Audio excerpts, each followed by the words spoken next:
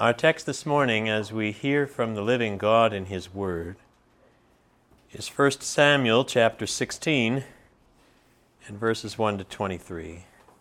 And it's as we come now to 1 Samuel 16 that we reach what is the most significant hinge, I think, in the narrative of 1 and 2 Samuel. Because now the time had come for a different kind of king. Saul had been rejected. Samuel had been grieving. But now the time had come. How long will you grieve over Saul, Samuel? The Lord asks in verse 1. I have rejected him from being king over Israel. And we've spent much of the last month together considering why the Lord did that, haven't we? And how do you think Samuel felt watching it all happen? He'd been the one to make sure the people of Israel understood that even as he would obey the voice of the Lord and give them the king that they asked for, theirs could not be a king like all the nations. And so it was Samuel who, in chapter 10, verse 25, had told the people the rights and duties of the kingship, who had written them in a book and laid it up before the Lord. It was Samuel who had summoned them to Gilgal, you remember, after the defeat of the Ammonites, and said, "Come," chapter 11, verse 14, "let us go to Gilgal and there renew the kingdom." Renew the Lord's kingdom. The reign of Saul had been inaugurated in that context of a covenant renewal ceremony in which the king and the people had together renewed their allegiance to the Lord. And there Samuel had presented them with two possibilities, chapter 12, verse 14. If you will fear the Lord and serve Him and obey His voice and not rebel against the commandment of the Lord, and if both you and the king who reigns over you will follow the Lord, it will be well. But if you will not obey the voice of the Lord, but rebel against the commandment of the Lord, then the hand of the Lord will be against you and your king. And we now know, after our last few weeks together, which of those possibilities is coming to pass. Saul would repeatedly show an unwillingness to live up to his responsibilities as a covenantal king, so that the whole of Saul's reign could be summarized in the words that Samuel spoke last week in chapter 15, verse 26. And Samuel said to Saul, "You have rejected the word of the Lord, and the Lord has rejected you from being king over Israel." So now what, brothers and sisters? So now what? Because you see, Samuel's mourning is over more than just Saul's personal rebellion and rejection. His warning at the end of that Gilgal assembly in chapter 12 said it plainly, the hand of the Lord will be against you and your king. How far will the Lord allow this to go? What will the future hold? Samuel's distress is over the spiritual disaster of King Saul. Sure, yes, but even more, I think it's over the welfare of God's people. And we don't know how long Samuel had grieved like that. We only know that one day, a day that would be a turning point in history, the Lord was ready to act. We know that the true king never loses control of his kingdom, that God's redemptive work must go forward. It was time now for a different kind of king. So this morning we're going to talk just about two questions. First, who is this king? And second, what is it that makes him different? Who is he, and what makes him different? That's the whole sermon this morning. And so just a heads up, though it might be disappointing to some of you, that we're only going to cover verses 1 to 13 this morning. Next week, we're moving to 17. It's David and Goliath, which you've all been waiting for since the start of this series. I know that. But then I'll circle back, and I will make comments on verses 14 to 23 of chapter 16 in conjunction with moving into 18. And that will make no sense right now, but it will make more sense at that point that I'm doing it that way, for reasons that I'll explain then. So I'm going to leave 14 to the end of this chapter for this morning. My first question then is, who is this different kind of king? Who is this? The Lord says, fill your horn with oil, Samuel. This is the oil that he'll use to anoint the new king, right? And go. I will send you to Jesse the Bethlehemite, he says, for I have provided for myself a king among his sons. A king among the sons of Jesse the Bethlehemite. Friends, that's the most important thing to say concerning the identity of this new king, right? We don't even have his name yet. It's David, you know that, but it's not until verse 13 that we learn that. Samuel must go to the family of Jesse at Bethlehem. In that detail lies the future hope of Israel, and as it turns out, the future hope of the whole world. And I know that some of you are very well versed in the scriptures here, and so this is not going to be new information for many of you around the table, but I need to dwell on this. It may be new for some of you, and even if it isn't, maybe especially if it isn't, I don't think we easily feel the significance of this moment. This time, Israel's king wouldn't come from the tribe of Benjamin. He'd come from the tribe of Judah. Jesse's of the tribe of Judah. How do we know that?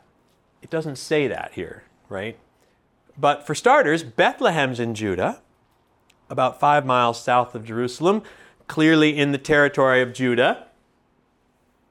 But it's first in the book of Ruth that we get the clear explanation of this lineage, right? So if you would turn to the book of Ruth, it's to the left of 1 Samuel. It's right before 1 Samuel in your English ordering of the Old Testament.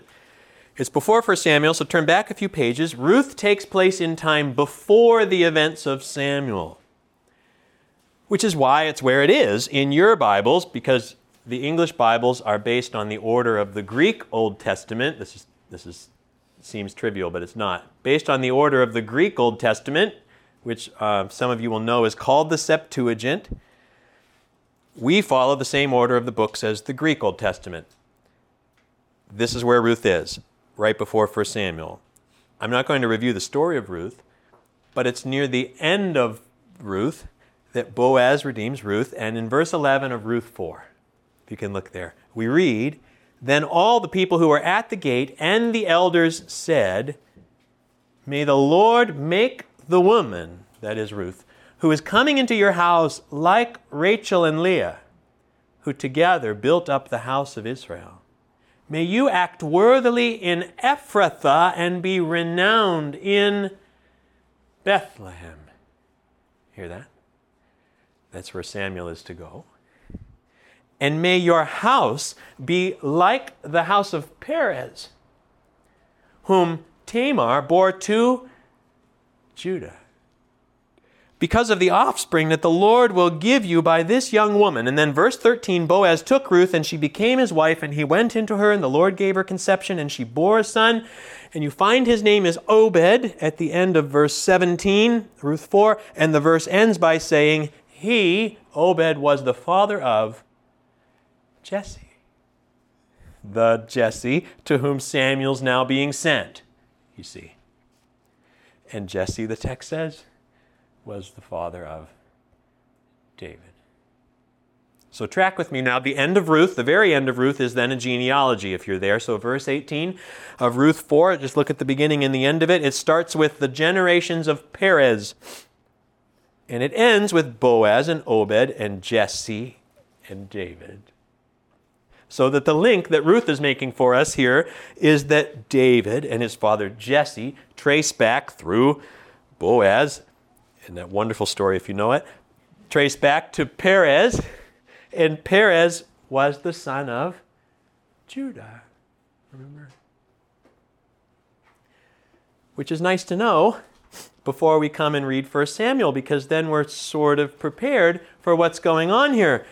But as I alluded to a moment ago, but didn't say explicitly, though I have said it before, that's not the order of things in the Hebrew Bible. Ruth isn't there yet, if you were reading from the beginning. Ruth comes later. Which means if you're reading the Hebrew Bible, you come to verse 1 of 1 Samuel 16, you have no idea who Jesse is, right? This is the first time that this family's mentioned. We're not prepared for Bethlehem as a location of anything significant. I mean, the name shows up a couple times, Genesis and Judges, but it's nothing notable per se. The whole impression, in fact, from this chapter is that this is an undistinguished family in an otherwise unimportant town. And the Lord says, I have provided for myself a king among his sons. Jesse's sons?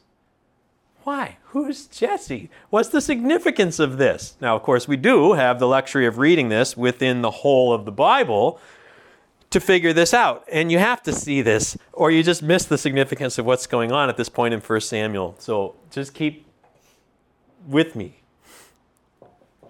Near the end of the book of Genesis, which is the first book of the Bible, we get in chapter 49, there's 50 chapters in Genesis, chapter 49, we get the blessings of Jacob over his 12 sons, who are the origin of the 12 tribes of Israel. And Judah is one of those sons. Okay. You may know, if you know Genesis at all from a high overview standpoint, that it goes from Abraham, who's the father of all Israel, to his son Isaac, to Isaac's son Jacob. So Jacob is Abraham's grandson, and now Jacob, at the end of Genesis, is blessing his 12 sons, representing the origin of the 12 tribes of Israel. And you read that text, and you come to the blessing for Judah there. And something's different. So this is Genesis 49, verse 8, if you want to mark it down. There's a lot of interpretive challenges in these few verses. There's a lot of debate over this text, in fact. But here's how the ESV has it. Genesis 49, verse 8. Judah, your brother shall praise you. Your hand shall be on the neck of your enemies. Your father's sons shall bow down before you. Verse 10, the scepter shall not depart from Judah, nor the ruler's staff from between his feet, until tribute comes to him, and to him shall be the obedience of the peoples. All of which is a complete surprise in Genesis at that point. Because it's Joseph who's been in the powerful position, if you know the narrative of Genesis at that juncture. And then here's this blessing with all these symbols of kingship. And Judah's compared to a lion, and there's this never departing scepter and the ruler's staff, and to one of his descendants shall be the obedience of the peoples, that is the non-Israelites. We're talking Gentiles here, obeying the king of Israel as part of the kingdom. We could talk all morning about this, but what's the point? The point is that Jacob predicts that through Judah will come a king. First of all, of course, the great empire of David, but beyond David, the greater kingdom of David's son, the Christ, you see. So one author puts it this way: this sets the tone for the chief aspect of messianic expectation in the Old Testament. The way that Abraham's blessing will come to the Gentiles will be by the ultimate heir of David reigning and incorporating the Gentiles into his kingdom. All of which, if you're readers of the Scripture, you know this is picked up again and again all the way through. So take, for example, Isaiah chapter 11, beginning in verse 1. Famous passage in Isaiah 11. There shall come forth a shoot from the stump of Jesse. Hear that? Jesse. Now we're way past David in Isaiah's time. It's the stump of Jesse because at that juncture the people have been wiped out, right? They're in exile. You know your Old Testament story. And Isaiah says, a branch from Jesse's roots shall bear fruit. And the Spirit of the Lord shall rest upon him, the Spirit of wisdom and understanding, the Spirit of counsel and might, the Spirit of knowledge and the fear of the Lord. And his delight shall be in the fear of the Lord. He shall not judge by what his eyes see, or decide disputes by what his ears hear, but with righteousness he shall judge the poor, and decide with equity for the meek of the earth. And he shall strike the earth with the rod of his mouth, and with the breath of his lips he shall kill the wicked. Who's Isaiah talking about? Well, it's the Messiah, right? It's the coming heir of David. It's Jesus from the stump of Jesse. Echoes of it in Revelation 19, verse 15. From his mouth comes a sharp sword with which to strike down the nations, and he will rule them. On his robe and on his thigh he has a name written, King of Kings and Lord of Lords. It's all the way through. You know how the whole Bible ends in Revelation 22. The words of Jesus, Revelation 22, verse 12, behold, I am coming soon. I am the Alpha and the Omega, the first and the last, the beginning and the end. And you jump to verse 16 and listen to this. Jesus says, I am the root and the descendant of David. The bright morning star. The root and the descendant of David. Brothers and sisters, did Samuel have even the slightest idea? How long will you grieve over Saul? My dear prophet, go! I will send you to Jesse, the Bethlehemite. For I have provided for myself a king among his sons. It's okay. Samuel can't know the ultimate significance of what the Lord has asked him to do. I don't think in that moment. Samuel knows it now, but not at that moment. Because who's the Lord talking about there in 1 Samuel 16, verse 1? Well, obviously he's talking about David, but this goes way beyond David. And of course, we're going to see how in 2 Samuel comes the explicit promise to David and to his house that his will be a kingdom that will never end. The scepter shall not depart from Judah. Brothers and sisters, I just want you to feel the significance of this moment. Because we've been watching, and it's kind of hard to watch Saul just derail over the course of the last few chapters, and Samuel's now grieving, and the people are leaderless, and God is what? God's at work in ways beyond what anyone could have imagined. Here's how one commentator puts that. The God of biblical revelation is a God who, time and again and in amazing ways, turns disappointments and human failures into the advancement of his kingdom and the accomplishment of his purposes.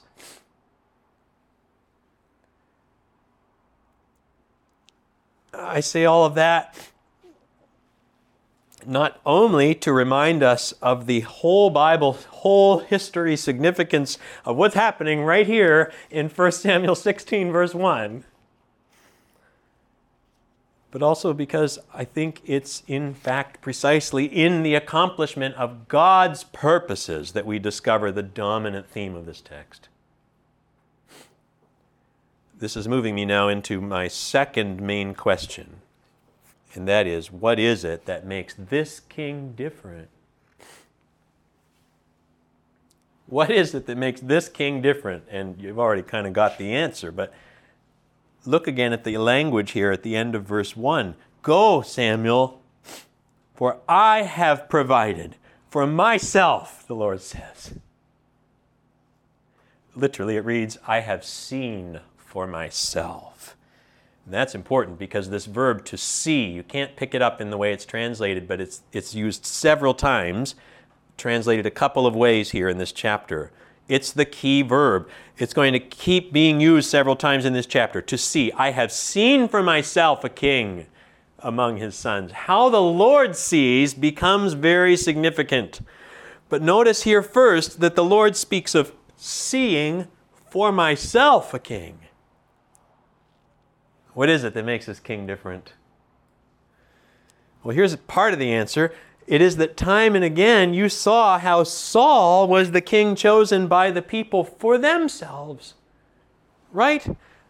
Appoint for us a king, the elders said to Samuel in chapter 8, verse 5. Samuel referred to the king they demanded as your king, whom you have chosen for yourselves. Chapter 8, verse 18. The Lord told Samuel to make a king for them. Chapter 8, verse 22. Saul is described as the king whom you have chosen, for whom you have asked, your king. Chapter 12, verse 13 and verse 25. So that fundamentally, even though the Lord was sovereign over this and had led Samuel to Saul, so that in chapter 10, verse 24, we read that Saul was also chosen by the Lord. Still, I would argue that fundamentally, Saul was appointed because of the people's demands for themselves. But now the time had come to make a king for myself, says the Lord. My purposes, my kingdom. And of course, Samuel's reluctant, right? Because he'd have to pass through Gibeah to go from Ramah to Bethlehem. Gibeah is where Saul is. Things are not okay between him and Saul, obviously, as we saw last week. But Samuel goes. He goes with the sacrifice that he has to offer when he anoints a new king. Verse 4, he does what the Lord commands. He comes to Bethlehem. The elders are afraid, it says, concerning why Samuel has shown up there. This is a wonderful moment where they ask, have you come in peace? And in Bethlehem, of all places, what does Samuel say? In peace. Where's that ending up in the New Testament? He comes to Bethlehem, but the elders are afraid. And we come to verse 6, and the text says that Samuel looked on, or Samuel saw, same verb. The same verb that's translated as provided in verse 1, where the Lord has seen or has provided. Now Samuel sees Eliab and thinks, surely the Lord's anointed is before him. And it's not right. And if I'm totally honest, I'm a little disappointed in Samuel at that moment. I think because, I don't know, I wrestled with this. I mean, why hadn't Samuel learned this lesson? I don't have a clear answer to that. Verse 7, the Lord said to Samuel, do not look on, same verb. Do not see, do not look. Do not see his appearance or the height of his stature. Remember that. Because I have rejected him.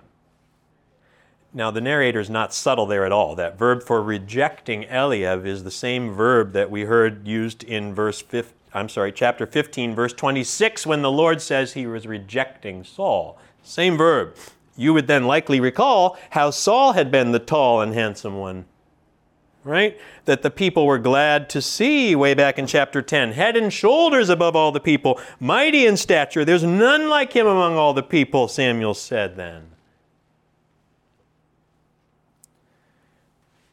And then comes the key moment in verse 7. And I read at least two very different commentators that I read this week argue that this is the key verse in all of 1 Samuel.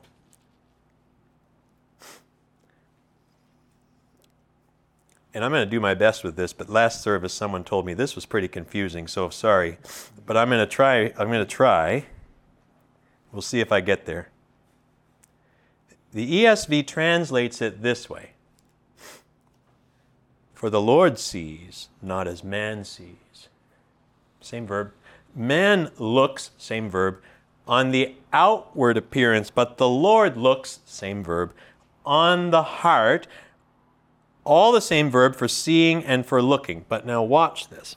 The way that the ESV translates here is perfectly possible. You have an accurate translation in front of you. It fits with the way that this very famous verse is rendered in essentially all English translations, which is to say that you get the sense that the main idea as they translate it here is this, that the way you and I see things is limited. That we can only see what is external, while the Lord can see what is internal, and that it's the heart that matters far more than appearance. And that's all true biblically. Of course it is, right? You have texts like Jeremiah 17, verse 10, I, the Lord, search the heart and test the mind to give every man according to his ways, according to the fruit of his deeds. There's plenty of biblical teaching to support that line of thinking in a general sense. God is concerned with the heart above all, so much so, in fact, that the foundational promise he makes is that he will change our hearts as his people. It's always about the heart. But I want to submit for your thinking that verse 7 is saying more than just that, if I may. That more literally, the last part of verse 7 could be read this way. And this is not just Keith Ganser, but from what I read this week and others pointing this out as well. The last part of verse 7. For the Lord sees not as man sees, for man sees according to the eyes, would be a possible way of translating this. The ESV says man looks on the outward appearance. You hear the difference? Man sees according to the eyes, and then, but the Lord sees according to the heart. And the ESV has the Lord looks on the heart. I'm suggesting this translation as a possibility. The Lord sees according to the heart. Now listen. I know this is where it splits hairs, maybe, but what I'm saying is that at this most critical juncture of 1 Samuel, the point isn't that the Lord sees David's heart. At least that's not the only thing going on here. It's not that the Lord sees David's heart, but that the Lord sees David according to his heart, according to the Lord's heart. Do you hear the difference? Yes, God can see and know the heart in ways that we cannot as men and women. But the point here may be that God sees what his purposes are, the intentions of his heart for David. In other words, God has seen a king for himself, according to verse 1. Because God sees with his heart. And that means, as I read it, that God in verse 1 of our text, that I have seen a king for myself, is saying exactly what Samuel had said back in chapter 13, verse 14. If you remember this, when Samuel talks about David and says, the Lord has sought out a man after his own heart. Now, if you're like I was until I tried to sort this out a bit more, and like most people, what you hear that in that, the Lord sought out a man after his own heart, is you hear a man with a heart like God's heart. Right? That's what the Lord's looking for, is someone with a heart like his. What if it means instead this? What if a man after God's own heart means a man that God has set his heart on? What if the point is not that David possessed some quality that the Lord found attractive in a king, but that David, by the grace of God, had a particular place in God's heart and in God's purposes, and that that's what made him so very different from Saul, you see. And that after Eliab, up comes 7 of Jesse's sons before Saul and Samuel. Samuel now seeing things like the Lord sees them. Neither has the Lord chosen that one. Samuel said of Abinadab, and then of Shammah, and then all the rest. Why? Because none of them was the one that the Lord had seen, according to the Lord's heart, to be the king for himself, you see. God didn't, I'm suggesting, choose the new king of the line of Judah. He didn't choose the new king because he had positive personal qualities. Brothers and sisters, whatever qualities we see in this new king, and we will. Oh, we will see David's heart. But whatever qualities we see in this new king, I'm suggesting to you, are the consequence of, not the reason for, God's choice of him. Do you hear that difference? It's crucial, not just to how we think about David, but how do we think about ourselves, dear friends? How we think about the Lord loving us, the Lord choosing us. Not because of anything to do with us, but because the Lord wants to change us and use us for his purposes. The security of David's throne. This is so important in the rest of Samuel. The security of David's throne rests on the solid foundation of God's promises, not on David's performance.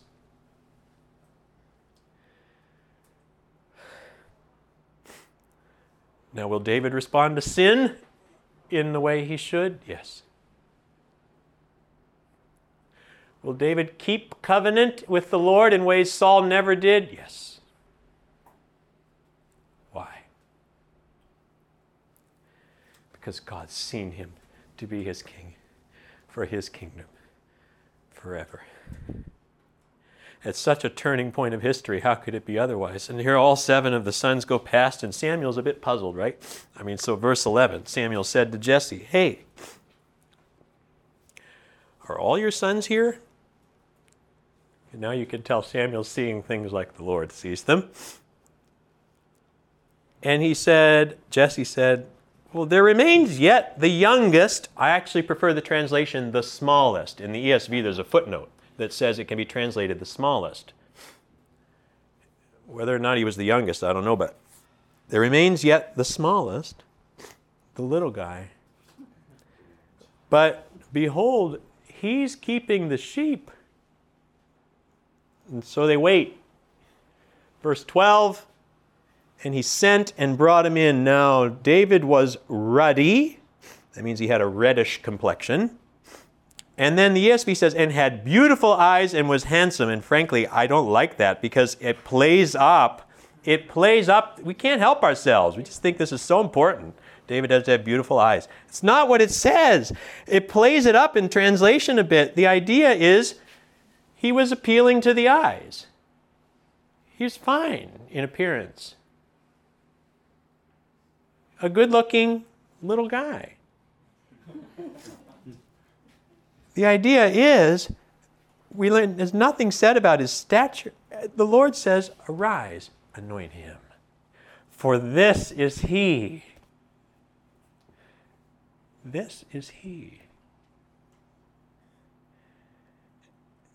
And as I see it, this young man was to be anointed for one reason only. Because the Lord had seen him. The Lord had willed it. This was his king. Which is precisely why, as Samuel anoints him, the most important thing that happens in this text is in verse 13. God empowers him for the task. And the Spirit of the Lord rushed upon David from that day forward, verse 13 says. And the significance of that wording, his was not an empowerment for a particular moment or for a specific task, but permanently. Samuel anointed David, the son of Jesse, of the line of Judah, in Bethlehem, as the one chosen by God to be a different kind of king from Saul. Why? Because the redemptive purposes of God are moving forward. For I have seen, he says, I have provided for myself a king among his sons. In the name of the Father, and the Son, and the Holy Spirit. Amen.